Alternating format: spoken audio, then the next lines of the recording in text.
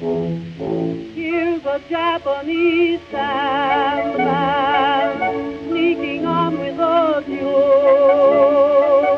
Just an old second-hand man. Hello and welcome to the Good Friends of Jackson Elias, a regular podcast about Call of Cthulhu, horror films, and horror gaming in general. I'm Paul Fricker. I'm Scott Dorwood. And I'm Matt Sanderson. And in today's episode, we have part 2 of our show concerning non-player characters. Today we discuss portraying non-player characters. To life, I'll bring them. We'll bring all these dead things to life. Yeah, we didn't rehearse that. What the hell? Well, as opposed to the rest of our carefully crafted podcast. Pay no heed to the man behind the curtain. But before we launch into that, we have news. Yeah, Games Expo took place, was it last week? The week before recording. Anyway, it doesn't matter because you could be listening to this anytime. But recently there was Games Expo, the big game show in Birmingham, England. And I was on a panel with Mike Mason and Lynn Hardy. And what was the panel about?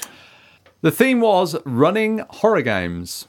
And you used our fancy new portable recorder that we've bought to actually record this. I did. I almost figured out how to use it as well. It took me a while to get the file off, but hopefully next time it will be more efficient. But yeah, so that's gone out as a bonus episode. So yeah, check your RSS feed if you haven't done so already, and you should find a little goodie there waiting for you.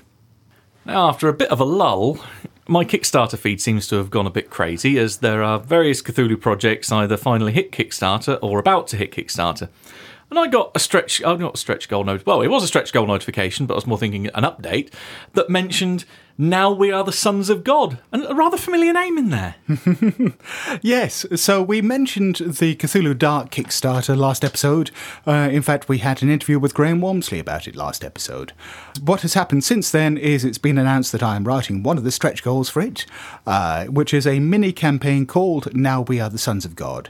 It's for the London 1851 setting, and it's, I'd say it's bleak. It's 3 linked scenarios, thematically linked, set amongst sort of the working poor of London, and it's about sort of perhaps the false hope that the mythos can offer when you feel like you've got nothing else to lose. But of course, you've always got something else to lose. Well, the big news there was that Matt's Kickstarter feed went quiet for a while. That's the bit I can't believe. Yeah, never mind the mythos. I can believe that easier. It's buying a house. It does shit to your bank account, really. It does. But no, there has been honestly quite a bit of a lull. There hasn't been many projects, and it seems like buses, they're all finally coming along at the same time. 'Cause, in the course of the next week, I believe, the King in Yellow, or the Yellow King role-playing game from Pelgrane will be going live. So Cthulhu Dark's just gone live. There's also a few other rumblings from Arc Dream that there's projects on the horizon that I'm interested in.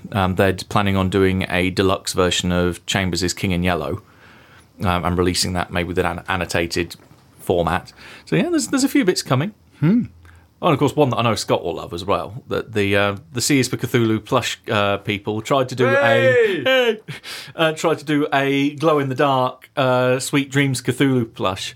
But the problem being that they couldn't get it ready in time, so they did a rainbow version instead. So I've got a rainbow one coming that I can terrorise you with. It's actually called Sweet Dreams Cthulhu.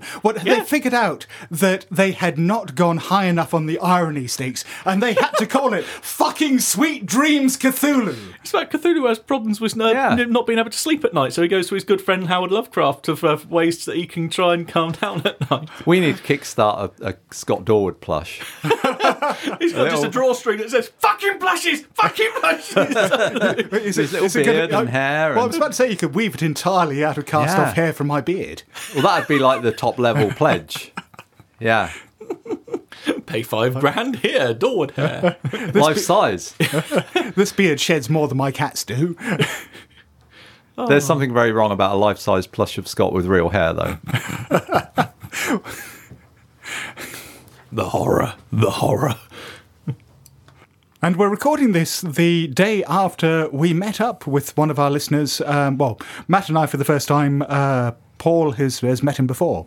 But Corey Welch, who some of you may know from Skype of Cthulhu. He's, for example, recently done a fantastic run-through of Blackwater Creek, which I think is either just about to finish or just finishing at this stage. I really encourage you to go out and listen to those because they're great recordings.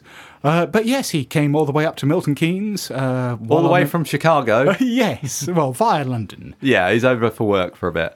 He arranged to meet us up in Milton Keynes, and we went out to that great British establishment, the Curry House. Mm-hmm. I'm still recovering from the Naga curry. You did go for the hottest one on the menu, Matt. Yeah, it was pretty good. It was the upper level of my comfort zone, and then this morning happened. Yeah. Mm. Well, Thank you for sharing that with everyone, Matt. You did offer me a bite, and I was like, no, I'm fine. I'm really fine. You want a soundbite of Johnny Cash right about here, and that'll be fine. Too much information. But yes, it was fantastic meeting you, Corey. Thank you again. And thank you for coming all the way up to Milton Keynes. And great meeting you. Mm-hmm. And we have some sad news as well. Author and friend Alan Bly, author of Crimson Letters in the 7th edition rulebook, Deadlight. Yeah, he sadly passed away a couple of weeks ago after a short illness. And it was kind of a shock to all of us, I think. Yeah, it was all very sudden. Whenever I met him, he always struck me as a really nice guy that I'd always felt that I wish I'd spent more time in his company because his company was always fun. I remember sitting with him at gaming conventions, after, in the bar after games.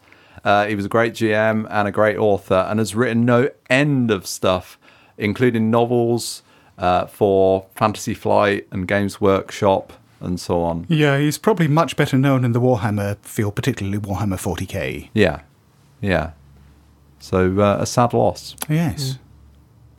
We have a bit of excitement. We have been sent something in the post. We have been sent a mysterious box from the far-off land of the Americas. And from Jason Janicki, right? Here it is. Yes. It's quite a big box. It's a FedEx large box, in fact. Yeah. Yes. Let me... I've just got some scissors and I'm trying to... You're trying to butcher the box, is what you're doing. No, I'm opening it carefully. Yes, there is a certain degree of trepidation here, I think. Obviously, it's not least because we've forgotten to open it on the last two shows. Well, I was thinking more along the lines of how uncoordinated you were being with those scissors, Paul. What do you mean? I'm an artist. You're going to put someo's eye out. I am worried that you're also angling the box towards me as you do this. It's fine. There's nothing alive in it. Paul, put the scissors down before you... Oh, gee. Well, there's no spew of white powder coming out of it, so that's a good start. Okay, here we go. Oh, what? Ooh. I don't know what this is. Well, I thought maybe it was a book inside, but it's not a book. It's... What the hell is this? A mat of some kind? A play mat? Yeah. Oh, is this a replacement mat or something? Yes, it's the mat. No, it's... No, it looks more like... Newspaper clippings? It's kind of like massive mats. I've seen these. They're like large mouse mats that you put on... they are like big mouse tables. mats. Yes. Yeah. Oh, Like marvellous. gaming mats. Ha! Oh, they're handouts from they've got masks by the look of it. Oh, brilliant. The stars are right. Yes, it's like a mouse mat about 2 foot wide. The Carlisle Massacre confirmed. Big Apple Dateline. Penhude Foundation. Murderers hanged. Erica Carlisle arrives in Africa. We should probably give spoiler warnings for Masks from the Outset before we go much further here. Well, it's on the mat. I mean, when would you... You'd kind of get one of these when you start playing, I would have thought. And a picture of the man himself, Jackson, down in the bottom right. Oh, marvellous. Ah, yes, indeed. And Sergeant Bumption. Maru has a coffee stain around her head like a halo. Oh, yes. Oh, it's all kind of a sepia-toned, like you're looking at an investigator's desk with all the handouts laid out before you in sepia tone with coffee stains and, yes. Oh, that is rather awesome. Yeah. Thank you very much, Jason. Yeah, thank you, Jason. This is, marvellous. This is nothing like what I expected. Oh, No. So I'm just, as mentioned previously, I'm putting together the new house and doing my office, so this will be a great addition to my desk now. Yeah. And there is an accompanying letter which explains a lot. It sure does. So, to the good friends of Jackson Elias, inside this package, you will find custom playmats made by my wife, Anne. As a thank you for a good long campaign, I always tried to give my players something unique as a thank you gift. I had these playmats custom printed in a small bulk order and wanted to give you a set as a thank you for all the wonderful things you've brought to my attention. And he continues, soon I'll be following in your footsteps with my own gaming podcast, The Penguin Fringed Abyss. Thanks to Scott for the name idea.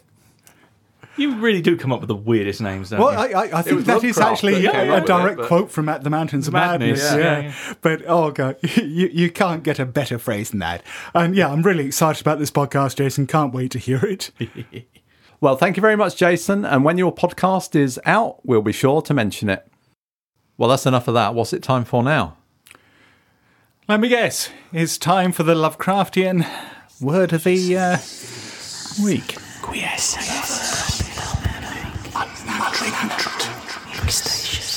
And now, the Lovecraftian word of the week.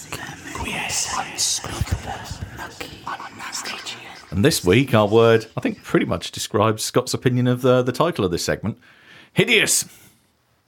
It's an adjective. 1, repulsive, especially to the sight, revolting. 2, morally offensive. Yep, week, fortnight, detestable. 3, causing great harm or fear. And yeah, this isn't what I suppose a lot of people would automatically jump to if they were asked to come up with a Lovecraftian adjective. But it's one that Lovecraft probably would have jumped to because... the stats say otherwise. We all the ones that we think of as being Lovecraftian, like, Rugos and Squamous and non-Euclidean and Cyclopean, he didn't actually use that much. On the other hand, hideous he used 214 times in his main fiction. And if you expand it to things like hideousness or hideously, then there's another 46 uses on top of that. That's a good 4 or 5 uses per story, per short story. He crams them in. Yeah. And I suppose in terms of what the word actually means, its various definitions, it is very Lovecraftian in that respect because it covers a lot of the real themes of his stories. That sense of revulsion, that sense of fear. And the one that gets to me is that second definition, morally offensive. And yeah, there's definitely an element of that running through Lovecraft's fiction, that sort of moral affront at the intrusions of the alien. And now let's have a look at how Lovecraft used the word hideous in his writings. From Herbert West, Reanimator. The scene I cannot describe. I should faint if I tried it. For there is madness in a room full of classified charnel things, with blood and lesser human debris almost ankle deep on the slimy floor, and with hideous reptilian abnormalities sprouting, bubbling and baking over a winking bluish-green spectre of dim flame in a far corner of black shadows. And from the lurking fear, the thing came abruptly and unannounced, a demon rat-like scurrying from pits remote and unimaginable, a hellish panting and stifled grunting. And then, from that opening beneath the chimney, a burst of multitudinous and leprous life, a loathsome night-spawned flood of organic corruption, more devastatingly hideous than the blackest conjurations of mortal madness and morbidity. And from the horror at Red Hook. O friend and companion of night, thou who rejoicest in the baying of dogs. Here a hideous howl burst forth. And spilt blood. Here nameless sounds vied with morbid shriekings. Who wanderest in the mists of shades among the tombs. Here a whistling sigh occurred. Who longest for blood and bringest terror to mortals. Short, sharp cries from myriad throats. Gorgo! Repeated as response. Mormo! Repeated with ecstasy. Thousand-faced moon! Sighs and flute notes. Look favourably on our sacrifices.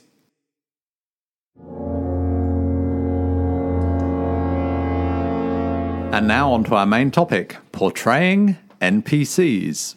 We spent last episode talking about how to create NPCs, what kind of preparation you need to do before the game actually starts. Now, this is our attempt, at least, to try to explain what we do when portraying the NPCs at the table, bringing them to life. Thinking about what one really does as a GM or keeper at the table to introduce an NPC isn't really something I'd given much thought to before. It just seems like, they're there, I introduce them. Yeah, I think because we've been doing this for such a long time and probably learned how to do these things through intuition rather than sitting down and actually puzzling them out or being instructed by other GMs, that, it's quite a difficult thing to go back and think about what you actually do.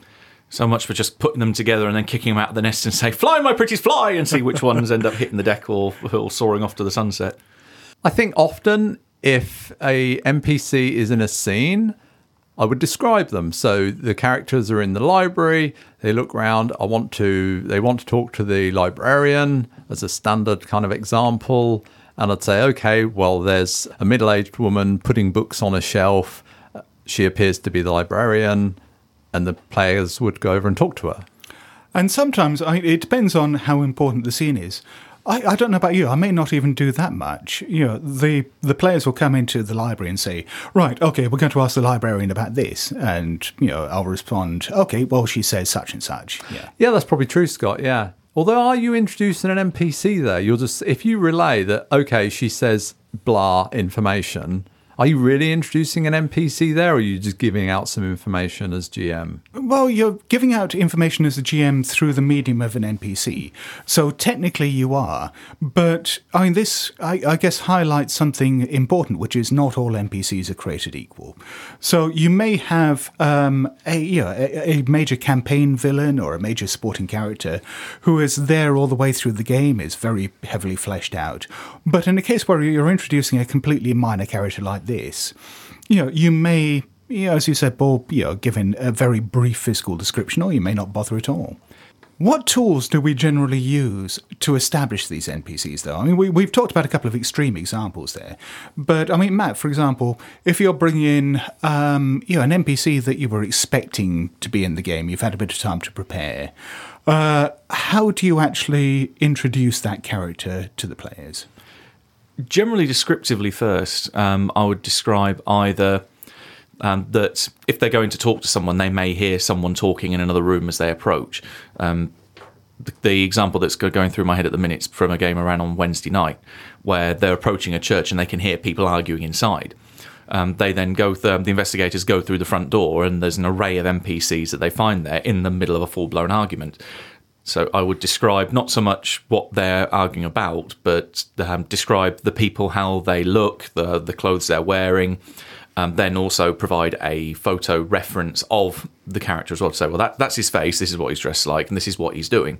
And then behind him, you've got this guy, he's doing this and that and the other. Then there's these two women off in the corner. They're kind of, one's filing their nails and looking on quite contemptibly at the others, the boys arguing, and build that kind of scene up so you can see who's there.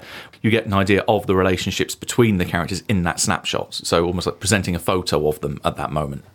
It does tend to be quite a brief overview, doesn't it? Because you don't want to be talking for 5 minutes while your players all listen or look at their character sheets or something. Mm-hmm. So it wants to be a fairly brief overview, just spotlighting a few elements that are going on, right? Yeah, enough colour so they can get the scene and put it together in their own head.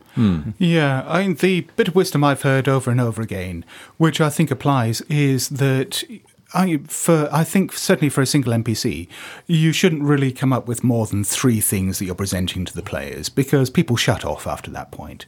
So if there's things like a physical description, going back to the librarian, she's got frizzy, unkempt, greyish hair. She's perhaps not quite as neatly turned out as you expected. Second point, she has a surprisingly melodious voice. And the third point, that she's wearing something, maybe some lavender oil or something like that, that's a bit cloying. Those are 3 immediate details that the players can seize upon, and they've got some mental image of her now. My poor little brain had trouble keeping after frizzy and greyish, unkempt, and then that was the hair. Yeah. So you've got the hair, Matt. Yeah, you're good. Yeah, I mean, that is probably more than I would do most times, Scott, to be honest. You tend to embellish the NPCs more than I do, I think. However much we give, a lot of it is in the player's head. And if one thinks of listening to a radio drama, we kind of get a kind of mental image of the characters in a radio drama. But often we don't really get much physical description to base those upon. We get the sound of the voice. We get some references perhaps to their profession, to their age, a few loose hooks upon which to hang things. So, but does it matter that each of us pictures X character, in our own way, in our head? As long as there's a sort of loose consensus. Well, not unless those character details are important, no. But I don't know about you. When I'm establishing details like those for an NPC, one of the reasons I do it isn't just to bring it to life for the players, but it's also to make them feel real to me as well. It's to sort of build up a sense of who that character is, which will then help me, particularly if I then come to a scene where there's a number of NPCs involved. It'll help me differentiate that character. It'll help me create some connection with them, which, as a GM, I find really quite important to playing them. So those various details that you just mentioned, Scott, about their look and their smell and the way they talk and all these things, they allow us to differentiate between the different NPCs. When we present them to the players, how do we really communicate that differentiation? Going back to what you were saying about radio shows, role-playing games are fundamentally very different things because you have this meta-narrative that's going on that you don't get in radio, where as well as the in-character dialogue, in the vast majority of role-playing games, you have the additional information that is being exchanged between the players and the GM, or the players and each other, that is done entirely out of character. And this includes things like description. From the point of view of bringing that or differentiating that character, then yes, I mean, that out of character stuff is very, very important. And there are the things that you as the GM can tell the players directly. But then once that character is in play, I don't know about you two, I find it's really useful to come up with some quirks of character or, things about the way the character speaks. I'm not a very good mimic. I cannot do accents to save my life. But I do things like vary my tone of voice, vary the speed at which I talk, try to introduce emotion into the way I portray the character. And like I say, things like just verbal tics. Maybe there are words they overuse or things they mispronounce. All these various things that sort of build up into a little snapshot so that the next time the players speak to that character, I don't even have to say who they're speaking to. I just speak in that voice and they'll know. Yeah, I'm not a particularly good voice actor myself, so I find that fairly difficult. But I think it's as you say, varying the speed at which you speak, some of the language particularly, and also just as you say, the general emotional tone. Like, I know one very over-the-top NPC I've used previously pretty much always used to begin this any kind of statement with "What ho!" and go in a very kind of stiff upper lip, very stereotypical accent there. But yeah, accents I can't do. Everything either sounds like it's from India or Wales. It's terrible. So tell us how to do accents, Paul. Well, I am the master of many accents, at least one. I that was exactly the example I was going to use, Matt, was if I try and do Welsh, somehow my Welsh and my Indian accent do just sort of blend together somehow. I think broadly, when it comes to differentiating characters, I think what I do is I have a bunch of archetypes in my head that I reuse. I don't necessarily identify them as such, but I've got a kind of a snivelling servant character, and I've got a posh lady, and I've got a creepy shopkeeper that does things. I've kind of with just rusty spoons. I think I probably reuse those same kind of voices and mannerisms for different characters. So I've probably got, I don't know how many kind of archetypes that I'd sort of link into. Probably not that many. Probably, maybe 6 or 10 that I kind of broadly reuse again and again.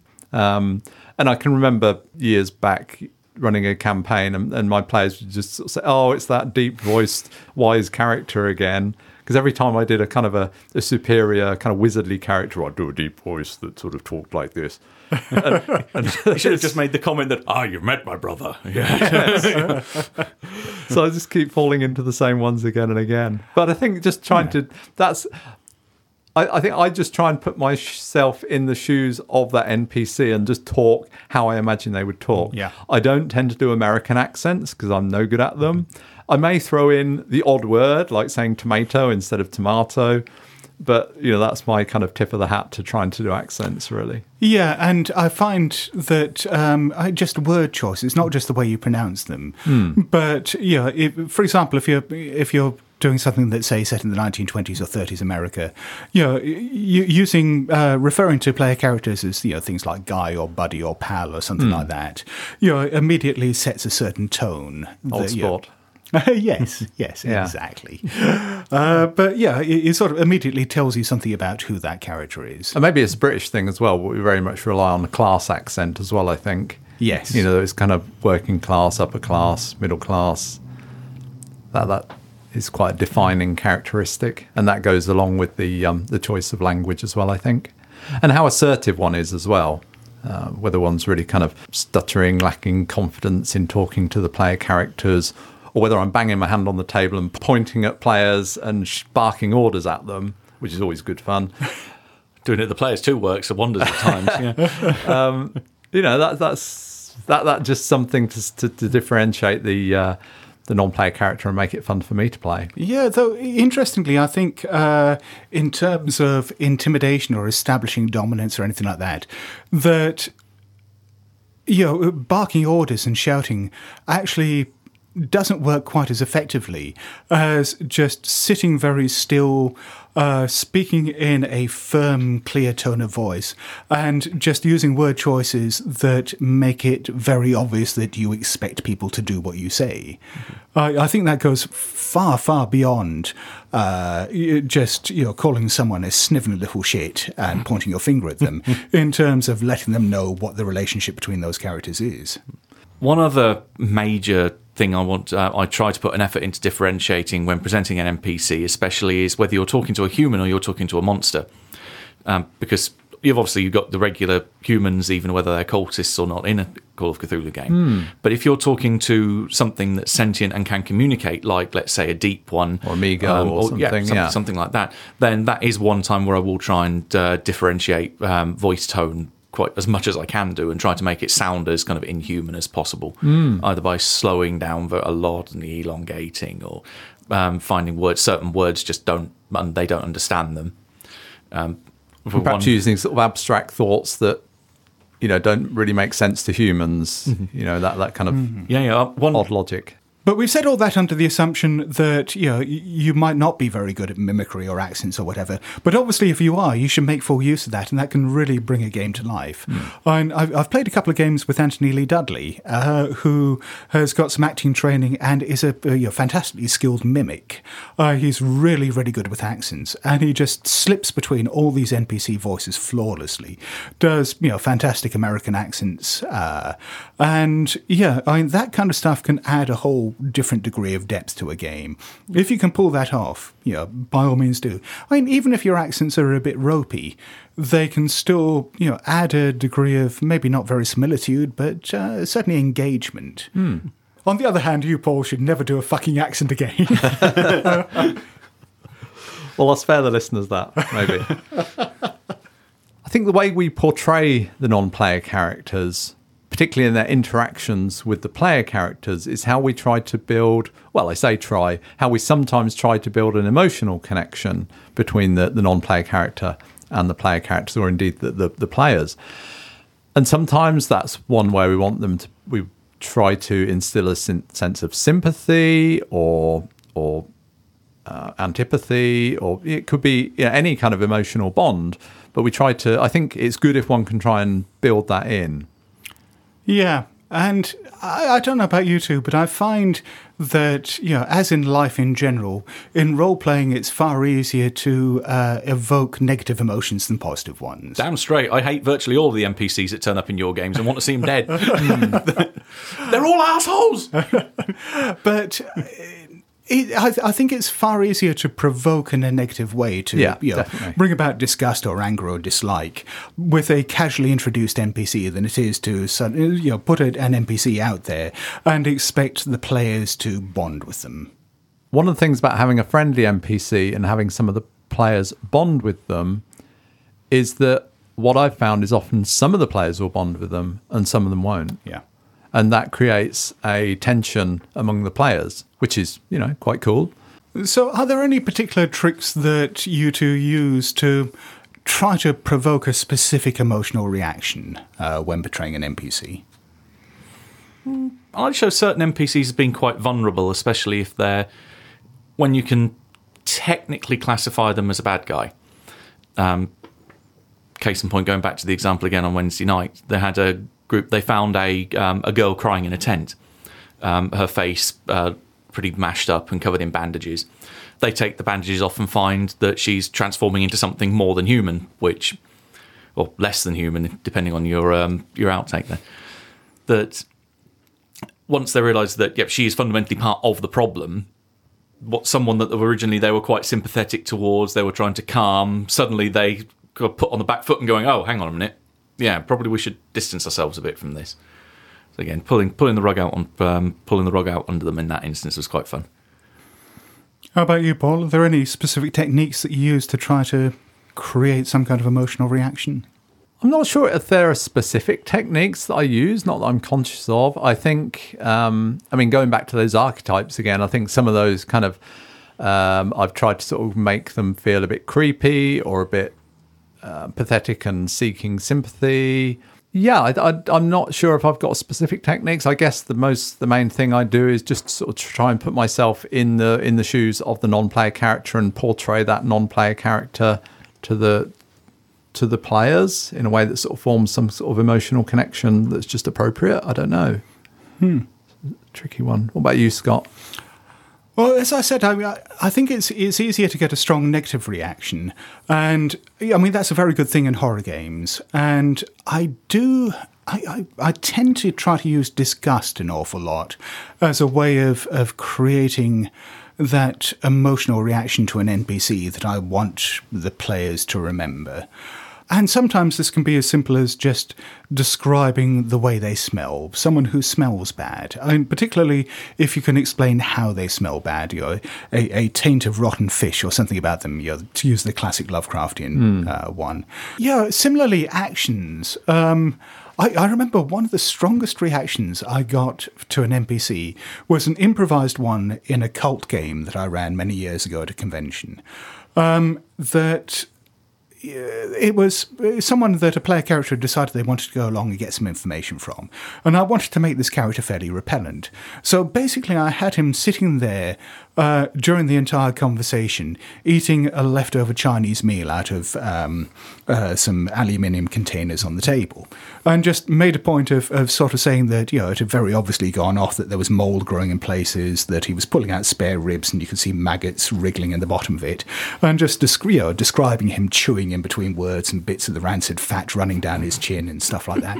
And, at the end of it, the four players were just sitting there just staring at me wild-eyed. They could barely actually force themselves to interact with this NPC. And it was great. Nice.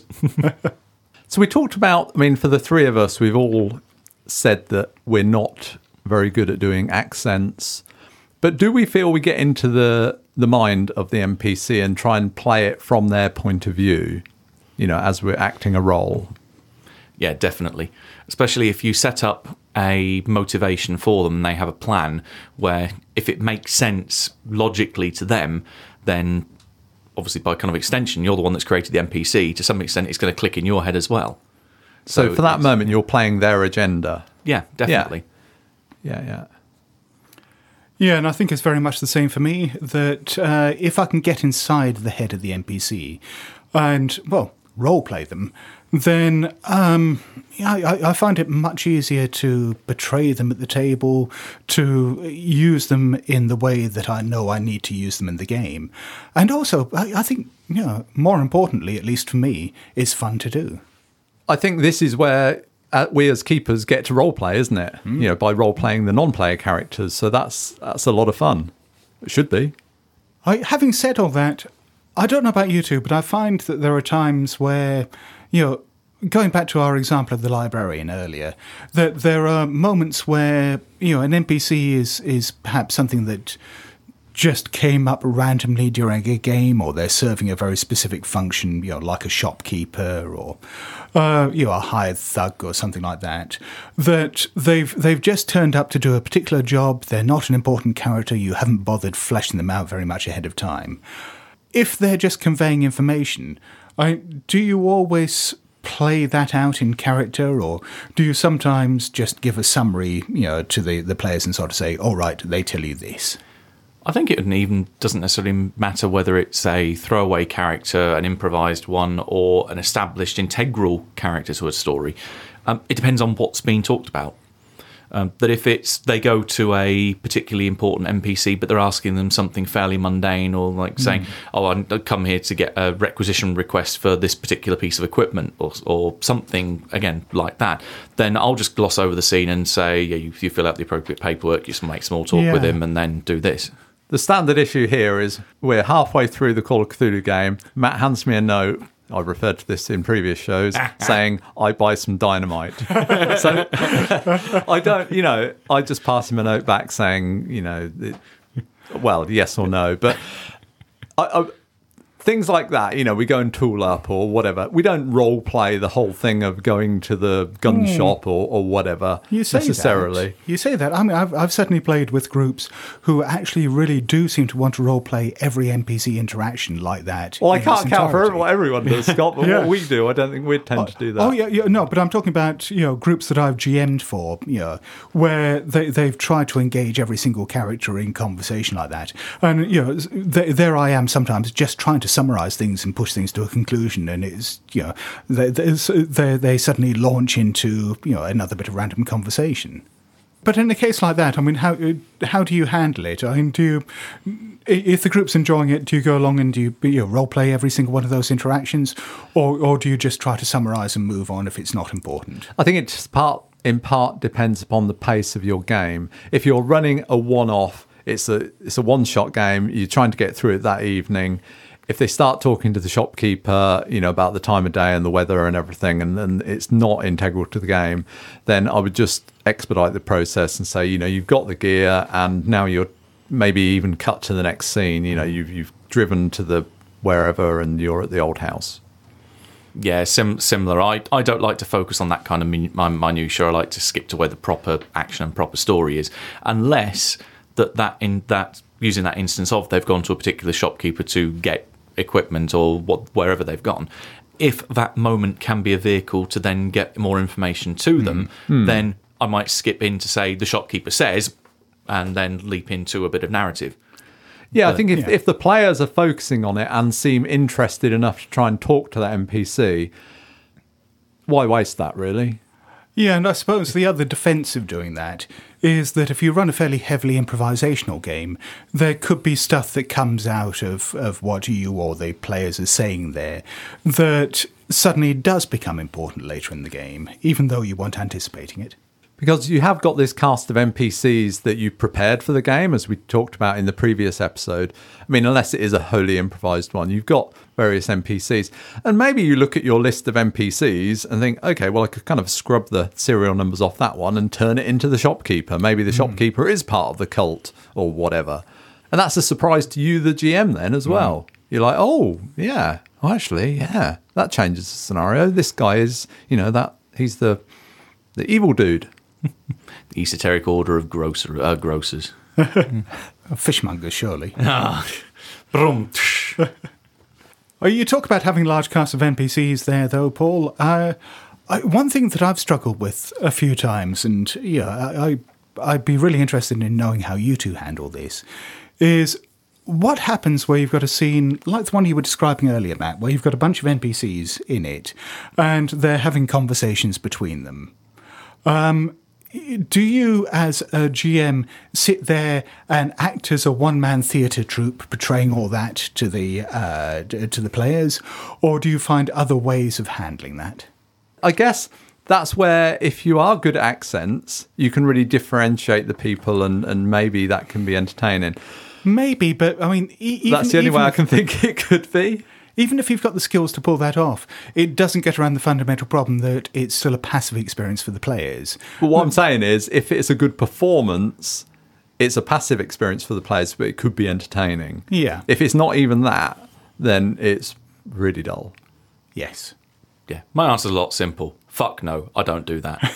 I just lay out the scene and say, this is what's been described. This person's got this side of the argument. This person's got another side of the argument. This guy's trying to do this, and just give a very broad overview of what the hell is going on, and then how the scene resolves, unless the players don't interrupt. Yeah, you might say one of them gets really angry and starts shouting such and such, and you describe what they say, or you speak in their voice as to what they say. I maybe actually wouldn't even go that far. I would just say that an argument breaks out and just almost just leave it at that. Yeah. Yeah. I'd probably be inclined, I mean, if it's a key thing like that, like the argument breaking out and someone, making a point that the players really need to know about, I would probably drop in a few lines of in-character dialogue there just to pepper it. But yes, I wouldn't have, 3 NPCs standing there having a conversation with each other while the player characters watch, because I don't think it's very important to the, I don't think it's very interesting to the players. And B, I feel like a bit of a twat doing it. When shall we 3 meet again? About 2 weeks for the next recording. Yes. We're talking about a conversation between maybe 2 or 3 NPCs there in front of the player characters. What about when there's a whole host of NPCs in your game? They're not all necessarily talking together in the same scene, but how do we manage that? How do we manage that massive cast of NPCs? Well, how many NPCs written down, Matt? About 35, maybe. 35. Right. Okay. I was just looking at Scott to see if he still has the shudders from seeing some of my relationship maps for the scenarios I've given him to edit. Well, that's an important tool you mentioned right there, yeah? The relationship Oh, map. yes. If you can go full on CSI and have a corkboard wall where you have photos pinned up and then pieces of string tied between them, that's the kind of thing that I really find helpful. That's exactly what Robin did, our friend Robin, when he ran Beyond the Mountains of Madness. I know, I took a lot of inspiration from that. He had a corkboard and he had pictures of the NPCs pinned up and little notes about them. And as a visual aid, that was fantastic. Especially when you cross them off and you just say, dead! And then rip them off. I'm sure your study probably looks like the guy from Seven when they break into his apartment and there's all those like bits of string and pictures and stuff on the wall. And there's a reason why Seven is one of my favourite films. Yeah, but you're not a serial killer, right, Matt? Okay, moving on. As well as relationship maps, which I rely on an awful lot. I also, for smaller games, quite often just use bullet points, where I'll have the names of NPCs and then a couple of pertinent details. Or one thing that I'll do quite a lot, because I tend to run games where there's multiple different factions, and the player characters don't necessarily know who they all are or how things interact with each other, is that instead of breaking it down by character, I'll break it down by faction, have either relationship maps or bullet point lists of factions or affiliations, and then have the NPCs as sub-entries under those and link them together that way. But in both cases, they serve the same general purpose for me, which is as a quick visual reference I can look at during play, and remind myself what these NPCs are called, how they relate to each other, and give me some idea of how I should be playing them. It's also really handy when if you have a group all tied like that in the same place, you take them out all in one go. Your relationship map becomes a hell of a lot simpler. Yes. It occurs to me we've mentioned relationship map a few times. Perhaps we just very briefly say what it is. So it's just a bit of paper and it's got the names of the NPCs on and then lines going from one NPC to another, just describing their relationship in some way. So, this character to that character, the boss and employee, that one hates that one, that's having an affair with that one, and so on. Another thing that can make managing large casts easier, and this is something you touched upon with your shopkeeper example, Paul, is this idea, I've come across it in relation to television writing before, which is the principle of conservation of characters. So that if you're going to introduce a new character into a storyline, well, take a look first of all and see whether there's an existing character that you've got that can serve the same role. And, if you've got, a campaign that's going on, and it's got a huge cast of characters in it, and you suddenly realise that, yes, you need a shopkeeper, or you need someone who is going to be found breaking into the player character's house and searching for information or something like that. Instead of coming up with a brand new character, take a look through your existing cast and see whether there is someone you can reuse and repurpose for that. I think that's a brilliant technique. I think it provides an ongoing continuity to the players, and as a keeper, I can play that character again and again. That non-player character starts to take on a life of their own and perhaps becomes a more prominent part of the game. And also, it's fewer non-player characters then for the players to keep track of. Because, on the player side of things, if I'm in a game where there are 35 important NPCs, there is no bloody way I'm going to be able to remember who they all are. If we can keep that down to about 10, and some of them keep coming back in different roles, then I stand a much better chance of actually caring about them. And we get that, possibly, we then get that emotional connection between the players and that non-player character. They're like, oh, it's that guy again. He was a pain in the arse, or he was really good, or whatever. Or, of course, there's the Sanderson approach to keeping the numbers of NPCs down, which it only works when you're a player, which is every time you encounter a non-player character, you kill them. Well, only if they start monologuing. No, sometimes it's not even then. It's, or this NPC looks like they're important, I shoot him in the head. In the example I'm thinking of, the guy was pulling a gun on me first, so he deserved it. No, you had a gun pointed at his head. Yeah, but then he decided to react. He did start pulling a gun. So say it cuts down your relationship map and makes it a lot easier to track then. You're just making life easier for the GM, Matt. Exactly. Well, actually, maybe you're not, because they're not then able to progress the plot in the way perhaps they intended. I'm a caring and sharing player. I like to ease the burden on my GM. So if ever you are running a game for Matt, make sure that you put the monologue that the NPC is about to give, make sure they've got a written copy of it on their person. Maybe in a metal bulletproof case that can be found afterwards by another player character as a handout. Or alternatively, if you're me, make sure that the characters that Matt's most tempted to kill are actually the ones that further down the lines would be the ones that might actually save his character from the shit. Ah, well, you live and learn, don't you? None of your NPCs would do that, Scott. We don't buy that.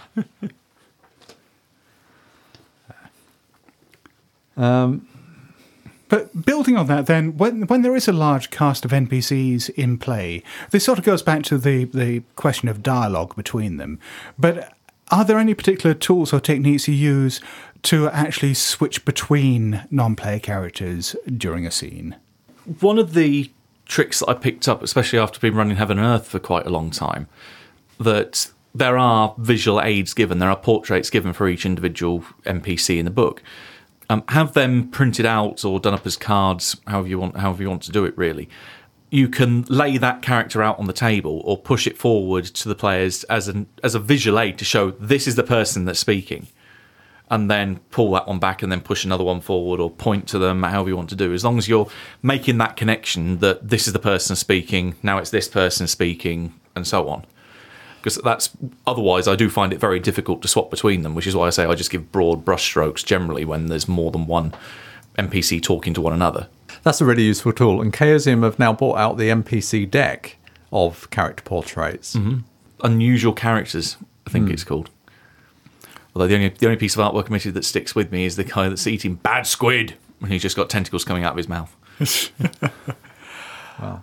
And there's another kind of very simple and obvious technique, which is not to be afraid to let characters fade into the background. So if you do have a bunch of NPCs in the scene, and the player characters are only focusing on a couple of them, don't bother describing or saying anything that the other NPCs are doing. If they're not important to the players at that moment, then there's no reason to focus any attention on them. That just proves a distraction to everything else that's going on. without giving away a spoiler, there is a very nice trick that I remember from one particular campaign where it's designed where an NPC does fade away into the background because the players don't keep track of him or her or them, that while they're around investigating things in a particular location, if they haven't made a mention of talking to the NPC, that NPC is causing shit all around the area. And it's just, well, you didn't say you're looking out for him, you haven't been interacting with him, you just slipped your mind and he's been off doing this, that and the other. Sometimes as GM, I kind of get quite attached to some of the non-player characters, and I think some of the players do as well. And I guess we're mostly thinking of adversaries here. Perhaps not. Much in the same way as player characters, we don't necessarily want to see them killed off. And as GM, we've kind of got the power to save them. You know, how much do we exercise that right? Yeah, I'm really fond of the advice in Apocalypse World, which is to look at your NPCs through crosshairs, or the variant of it that's in Monster Hearts, which I love, which is treating your NPCs like stolen cars. So what this means is that you should just accept the fact that Matt will shoot them in the head. Woohoo! You shouldn't worry about NPCs dying. You shouldn't worry about bad things happening to them, as long as there are interesting consequences. And sure, you may end up shooting that monologuing NPC in the head. That doesn't mean that your decision to do so isn't going to cause complications further down the line. Maybe that NPC was, as I said before, someone that you could have learned something important and life-saving from. Maybe you have just invited a whole bunch of retribution down on your head by doing so.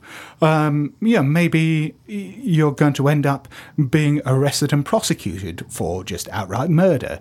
Whatever it is, there may well be consequences from that. It's not an unimportant thing that NPC died. Certainly just keeping them alive artificially in that circumstance does nothing but frustrate the players and just, I think, make the game feel that bit less real. Plus having that oh shit moment of if we'd kept them alive, we would be in a better situation. I love moments like that. Yeah.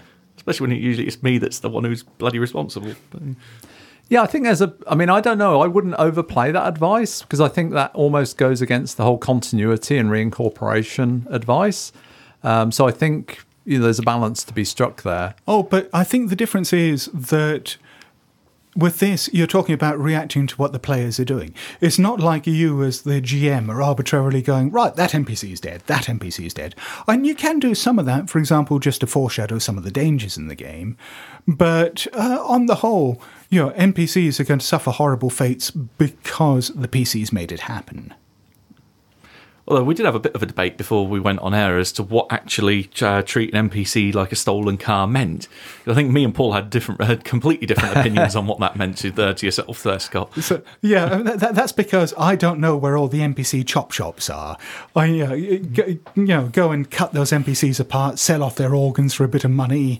Yeah, make fuzzy dice out of their testicles, whatever you were planning on doing.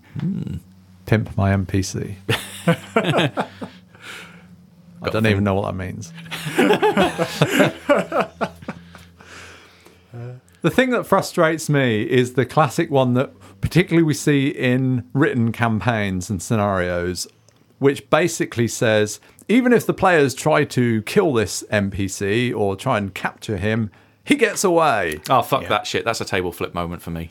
I really fucking hate that. Yeah, I mean, there are games that provide you with some tools to make that happen in a less obtrusive manner. So, I mean, for example, some of the Fate games, you could, as players earn Fate points, if the NPC gets away, and in Pop Cthulhu, for example. Absolutely, in Pop Cthulhu, the anti-heroes now get like a luck score, which they can spend to, by all probability, be able to spend to escape the heroes. In at least one or two scenes. The mook jumps in front of my bullet and says, "No, I'll take that for you, master." Exactly. I mean, that's a specific move that the anti-heroes can play. Yes, but at some point you've got to just accept the fact that your NPCs are going to die. And for example, when we were writing The Two-Headed Serpent, there are multiple antagonistic NPCs in that.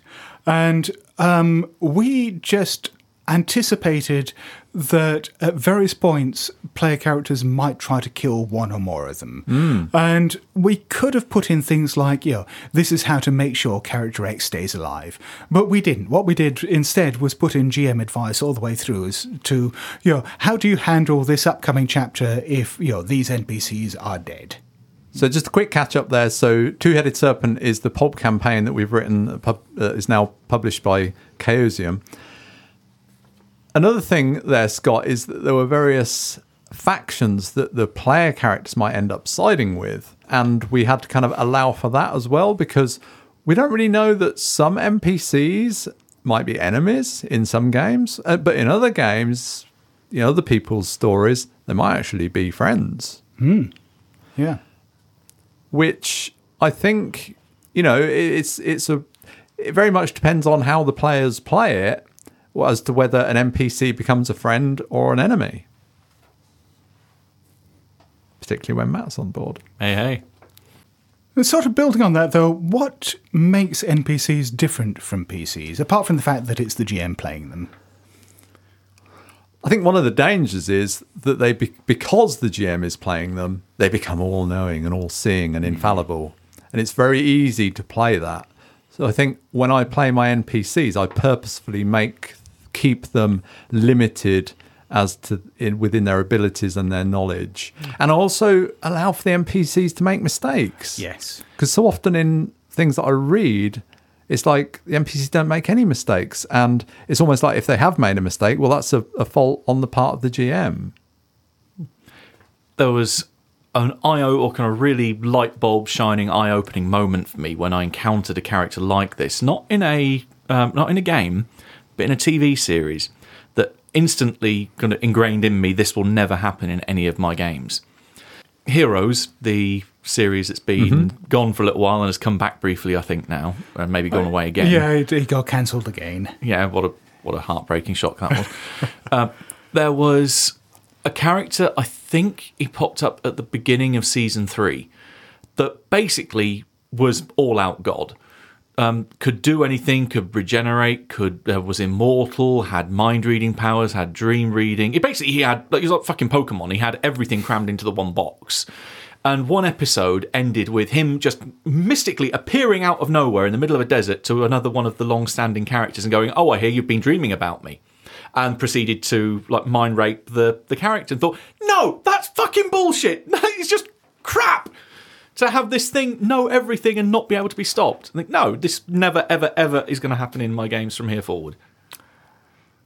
Well, at least you learned something from Heroes, Matt. Well, apparently so did the scriptwriters, because they all got fired halfway through the season. All I learned was not to watch after season 1, but... Yeah. But this doesn't just come down to power levels. As you were hinting at before, Paul, I think having flawed NPCs or NPCs who have fundamentally misunderstood the situation or who are broken in some ways mitigates all that anyhow. In that, they may come along and do entirely the wrong thing in pursuit of their agenda. But they may be able to persuade the players that that's the right agenda to take. Oh, absolutely. And that's always hilarious when that happens. Yeah. Especially if their logic holds up, even if it is missing part of the clue. Oh, yeah, this is one of my favourite tricks. I love doing stuff like that in games. Having reasonable-sounding NPCs whose motivations just do not make any bloody sense once you scratch the surface. Of course we need to kill this baby. It's the only way the sun's going to come up in the morning. What the hell? Well, in an investigative game, which is often what we're playing, the players are scrabbling to kind of make sense of it all, perhaps, and they haven't really got all the pieces. So if an NPC presents them with an explanation of what's going on, it's kind of easy to kind of buy into that. But that doesn't just apply to villains. This is something I must admit I haven't encountered myself in a game, but I've seen endless stories of people complaining about it online, where the GM decides they've got this non-player character that they really love, who is almost their proxy in the game, who is better at everything than the player characters are, and will come along and solve all the problems before the player characters have a chance to do so. And the player characters are relegated to the role of just being their audience. This is particularly toxic, I think, if you're playing a game where you kind of maybe alternate GMs, and the GM plays what was previously their PC in a game, which is like, I think that's a real no-no. particularly if it's a D&D type game, where I think in D&D type games, people are generally more precious about their player characters, because, they build them up over years, whereas in Call of Cthulhu, we get attached to our player characters, but we know they're more dispensable, I guess. But it is a very, very fine line to walk. I was in the position recently of writing a scenario. I won't give any spoilers for it, where there's an NPC in there where it's fairly important that the player characters build a positive relationship with them. And I wanted to have him in a position where he'd be able to bail out the player characters sometimes or provide them with key bits of information. But it was every time there was an opportunity to do that, there was a warning bell going off in my head, sort of saying, am I overshadowing them here? Am I, in danger of just completely negating, anything they do because this NPC will do it all better? And, that's a really fine line to walk. Especially when he lies about his name from the first scene. Then you don't trust an NPC who lies about his identity. We'll come back to this at some point, I think. Yes, we will. To be continued. But I'd go back to the point that different players are going to take to that NPC quite differently. And I know in a game that I ran for you guys recently, a chapter of The Poison Tree, I had an NPC who had their own agenda and was a bit crazy and was doing some pretty questionable things. But some of the players were actually like, oh no, I don't want to hurt this guy. I really like him. I've really got to know him. Bullshit, we should have drowned him in a pond. That's what we should have done. Well, I'm not talking about you two. You two didn't sympathise with him. Yeah, I hit him in the face with a frying pan, I think. Well, yeah. And I think you finally coup de grace and shot him in the head when he was down on the ground. Yes, yes I did. Yeah. Well, that's a given. But normal players, I managed to, evoke a sense of sympathy towards him. Go me. The wrong deluded fools. But yeah, that's an interesting point in that, it can work both ways. There are some times where you may want the players to become sympathetic to a non-player character. And they will just take an instant dislike because of reasons. Yeah, absolutely. And I guess. Well, the thing is, you can't guarantee how the players are going to react to anything in a role-playing game. Yeah. And a non-player character is just the same. And this comes down to the one key GM ability, which is being able to improvise and adapt stuff on the fly. So if you have built everything around the fact that this NPC is going to act as a patron or is going to save the asses of the PCs at some stage, and they've sort of said fuck this guy from the outset, we don't want to have anything to do with him, then you've got to come up with a plan B. There was a great thing online a few years ago which took scenes from the Lord of the Rings films and scripted it as a kind of non-player character versus player character kind of roles. So Gandalf was very much in that role that you spoke about, Scott, of the NPC that kind of comes back and saves them whenever they get in trouble. We could maybe link to that on the show notes. That was DM of the Rings, wasn't it? Could well be. Yeah. Gandalf being an NPC, omniscient, overpowered creation of the GM. Exactly. Who would have thought? Yeah.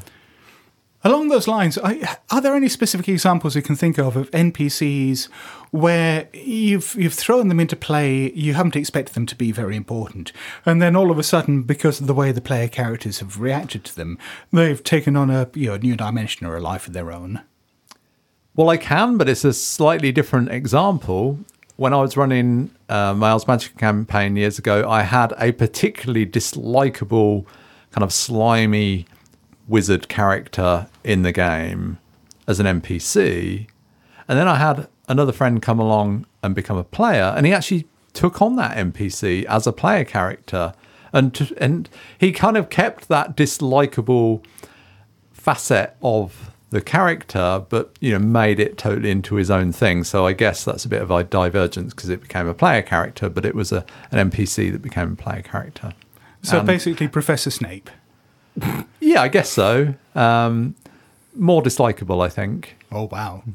Not redeemed, and kind of worked against the other player characters.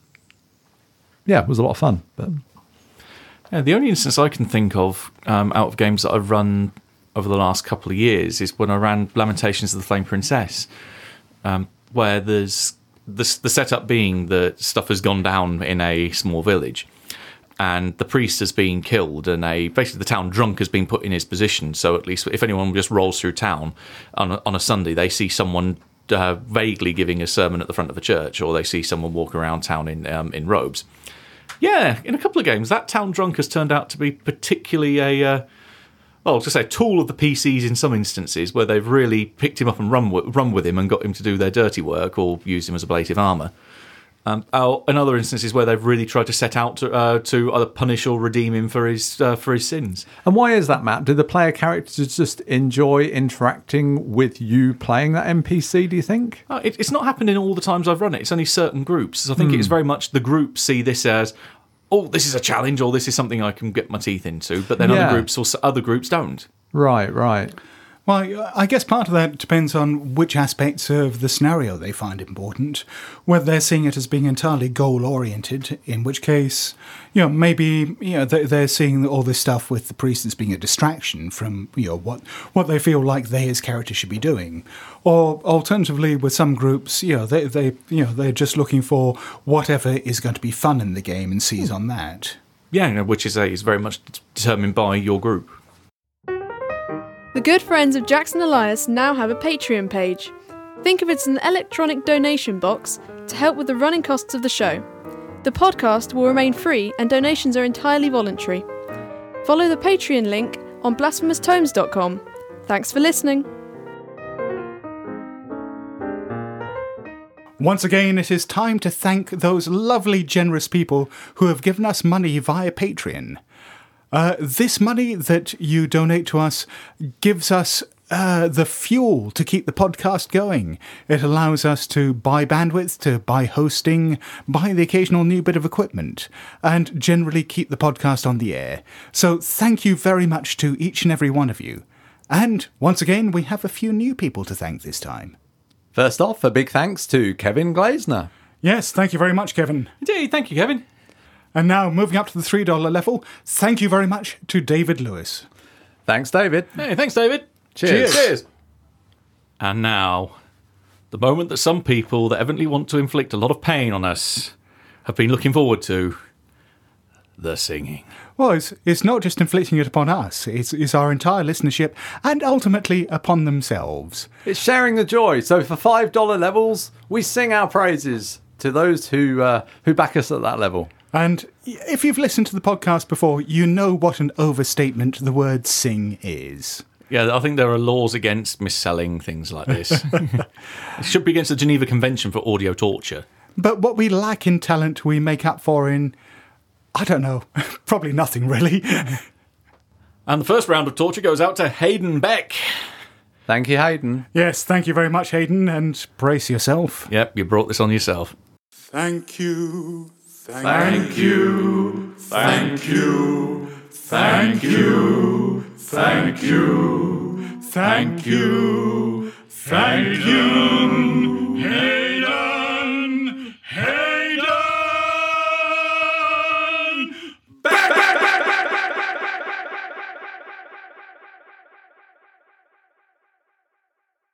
And our second singing tribute goes out to Greg Collins. Yes, thank you very much, Greg. Yeah, thank you, Greg. Thank you, thank you, thank you, thank you, thank you, thank you, thank you, thank you, thank you.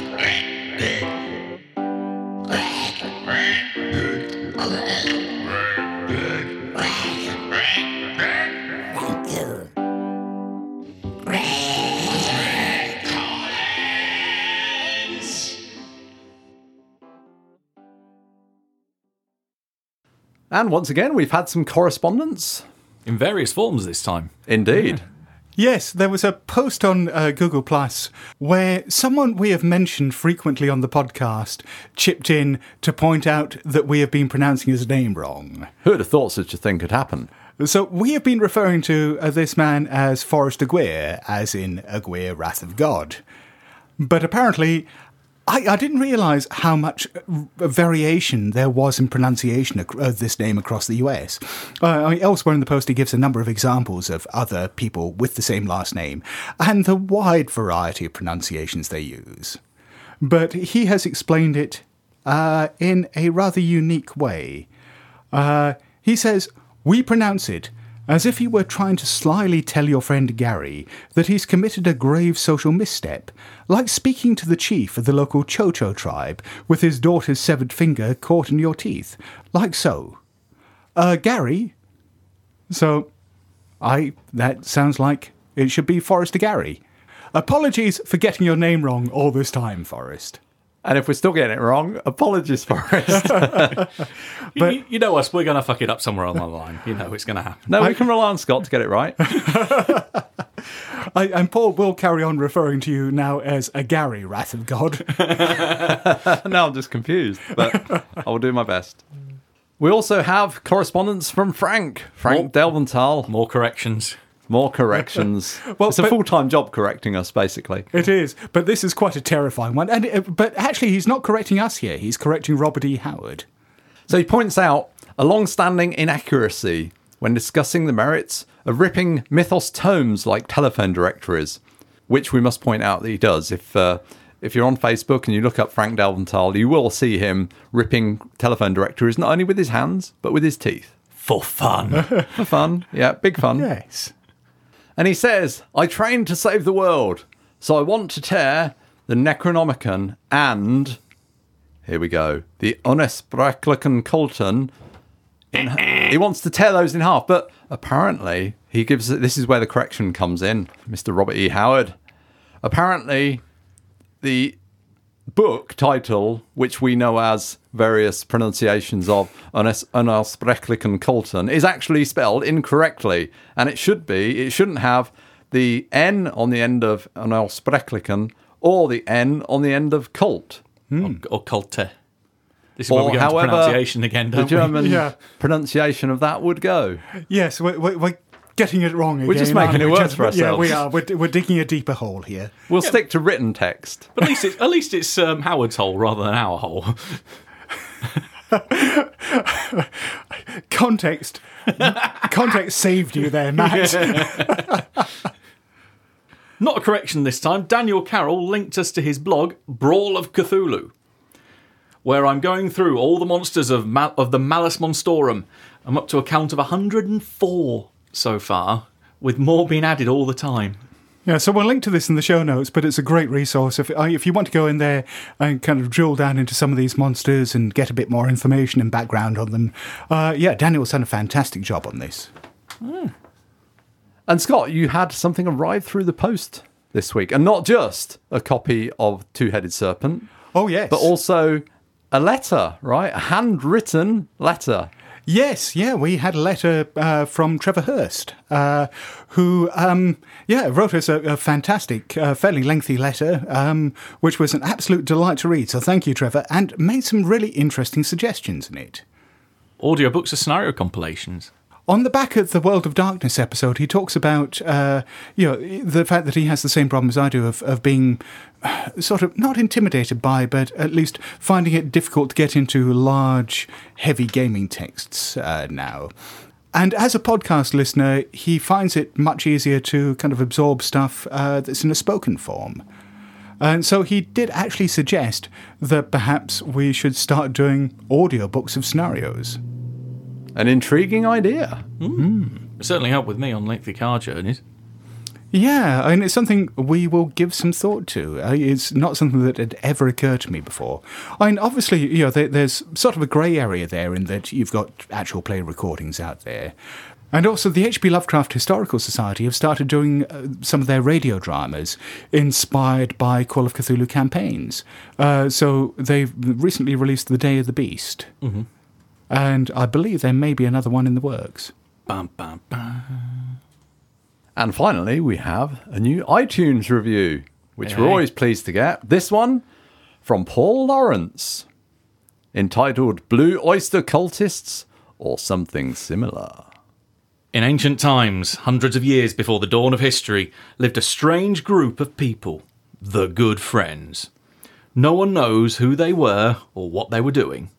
That makes 3 of us. But their legacy remains hewn in the non-Euclidean geometry of iTunes. Good friends! Where the Dorwoods dwell, where the Frickers live, and they do live well, good friends.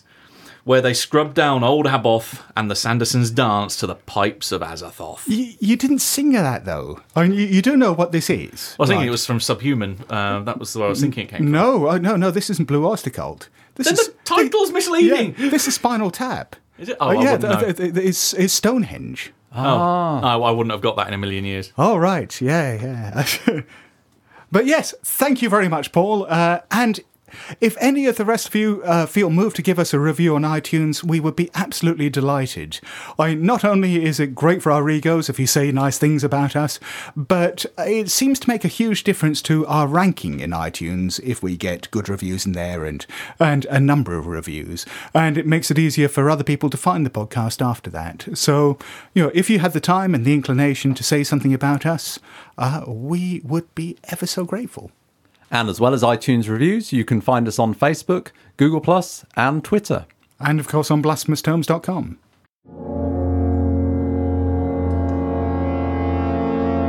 Just to wrap things up then, what are some of the best and most memorable NPCs we've encountered in games?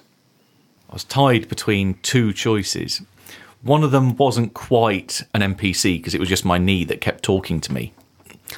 Yeah, looking at you, Scott. Well, it didn't even talk, it just laughed, didn't it? Yeah, I spent most of the time talking, trying to get my knee to tell me the secrets of the universe, and it never did, so I ended up showing the fucker back up again. Yeah, I mean, just to set the scene for this was an ongoing cult campaign, and at some point, Matt's character had been shot in the leg, and this supernatural entity in a different dimension had ended up being convinced to do some first aid on him, and had sewn up the wound. And a little while later, the wound started itching. And so you picked the stitches out, and instead of it having healed up, you found this new orifice in your leg. My laughing mouth. Which was, this little sharp-toothed mouth that you could feed stuff into. And every time that you let its lips open, it would just laugh maniacally at you. Mm-hmm. Yeah. I tried to get the secrets of the universe out of it. The bloody thing just laughed at me. Oh, well. But no, the actual proper full NPC, mainly for its breadth of hilarity and frankly somewhat comical and yet disturbing vocal noises that he put along to it, is going to be Scott's Blood Monkey. Do you want to explain that one then? That was from Spirit of the Century. Yes. Wasn't it? Yeah. Where it was a very tongue-in-cheek approach to the mythos. And everything from having like a ghoul bride to, was it Louisa who punched out the arsehole of Tepe in that yes. one? Yeah. Yes. Yeah, to having gods punched in the face. There was the Blood Monkey. And They were basically like little capuchin monkeys, except without any skin or fur. Just these kind of pulpy masses. And there were loads of them. They just kind of run around causing chaos and leaving trails of gore behind them. Yeah, it was so cute. But yes, I just seem to remember having a lot of fun making sound effects every time they came into play. Mm-hmm. And then causing us more shit to deal with, yeah. Well, that's definitely the one that sticks in there for me. The one that sticks in mind for me, I remember a long time back you ran a playtest of a scenario that someone else had written that was in Cthulhu Britannica. Sorry, I say you, I'm looking at Paul, which was King. Oh, right. And there's an NPC in it who you meet towards the end who's something of an eccentric. And you did a very good job of playing up the eccentric mannerisms. But I remember that you had one of your misguided attempts at trying to do an accent here, which added a degree of weirdness to the whole thing. And for those of you who haven't played with Paul before, I've pointed this out to him several times. I'm still not quite sure he believes me. Whenever Paul does an accent, he does hand gestures that go with it that seem to vary according to the accent. So, for example, a few times when I've seen him try to do Glaswegian accents, it always seems to involve a lot of uppercuts. Or headbutting, I would have thought would have been another one. No, it is always uppercuts. I'm not saying why. I'm not saying it's thematically linked. I'm just saying there will be uppercuts. But I can't account for that. I'm sorry. But this time, it's like your hands became these two speed-fueled hummingbirds just whizzing around the room. Really? Okay. And while he was speaking very, very fast and maniacally in this offensive caricature of an accent. And I think it made the character not real, but certainly it made engaging with it an absolute pleasure, because it was just such a weird confluence of different factors that it made the whole thing into something, exactly as weird as it needed to be. I think a good NPC can bring the game to life, really. I played a game at Gen Con a couple of years back with a keeper, and the game was, it was perfectly decent, but it was fairly a standard Call of Cthulhu game, quite fun. The thing that really brought it to life was the GM was just really good at doing NPCs. And I think it was partly the accent, the way he played them. He was very animated. They were fun to interact with. And that just lifted the whole game, really. It just it lifted the game from a fairly, so standard game to quite a bit of fun. Were there any specific things that he did that you pick up on that brought these NPCs to life? As I recall, he spent quite a while talking in character in their voice. He did some accents, he did some mannerisms, did good descriptions, and he really let himself get into character with them, I think. That was the thing. When you were talking to them, you were really kind of talking to them rather than him sort of saying, oh, yeah, and you ask him this, and he says that you should maybe look down the mine. He'd really kind of, allow himself to get into the role. Because it's a role-playing game, and so often the player characters in the game, as players, we talk to each other, but often there's not a lot of actual in-character play between player characters. Yeah, that's true. Often it's directed to the GM. So I think, the more the GM can actually play a character or a small cast of characters, the better. The more role-playing there is then in the game. That's my 2 cents worth. Well, folks, I think it's time to wrap up, but maybe we should try and extend our abilities. So, it's a good night from me. God. Including the uppercut. Oh, sorry. And it's a... from me. And it's a farewell from me.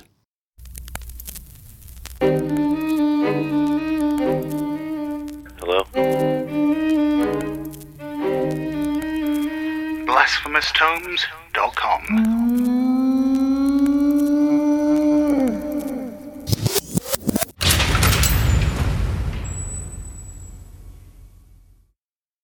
I'll do that a little further from the mic, actually. How about out there?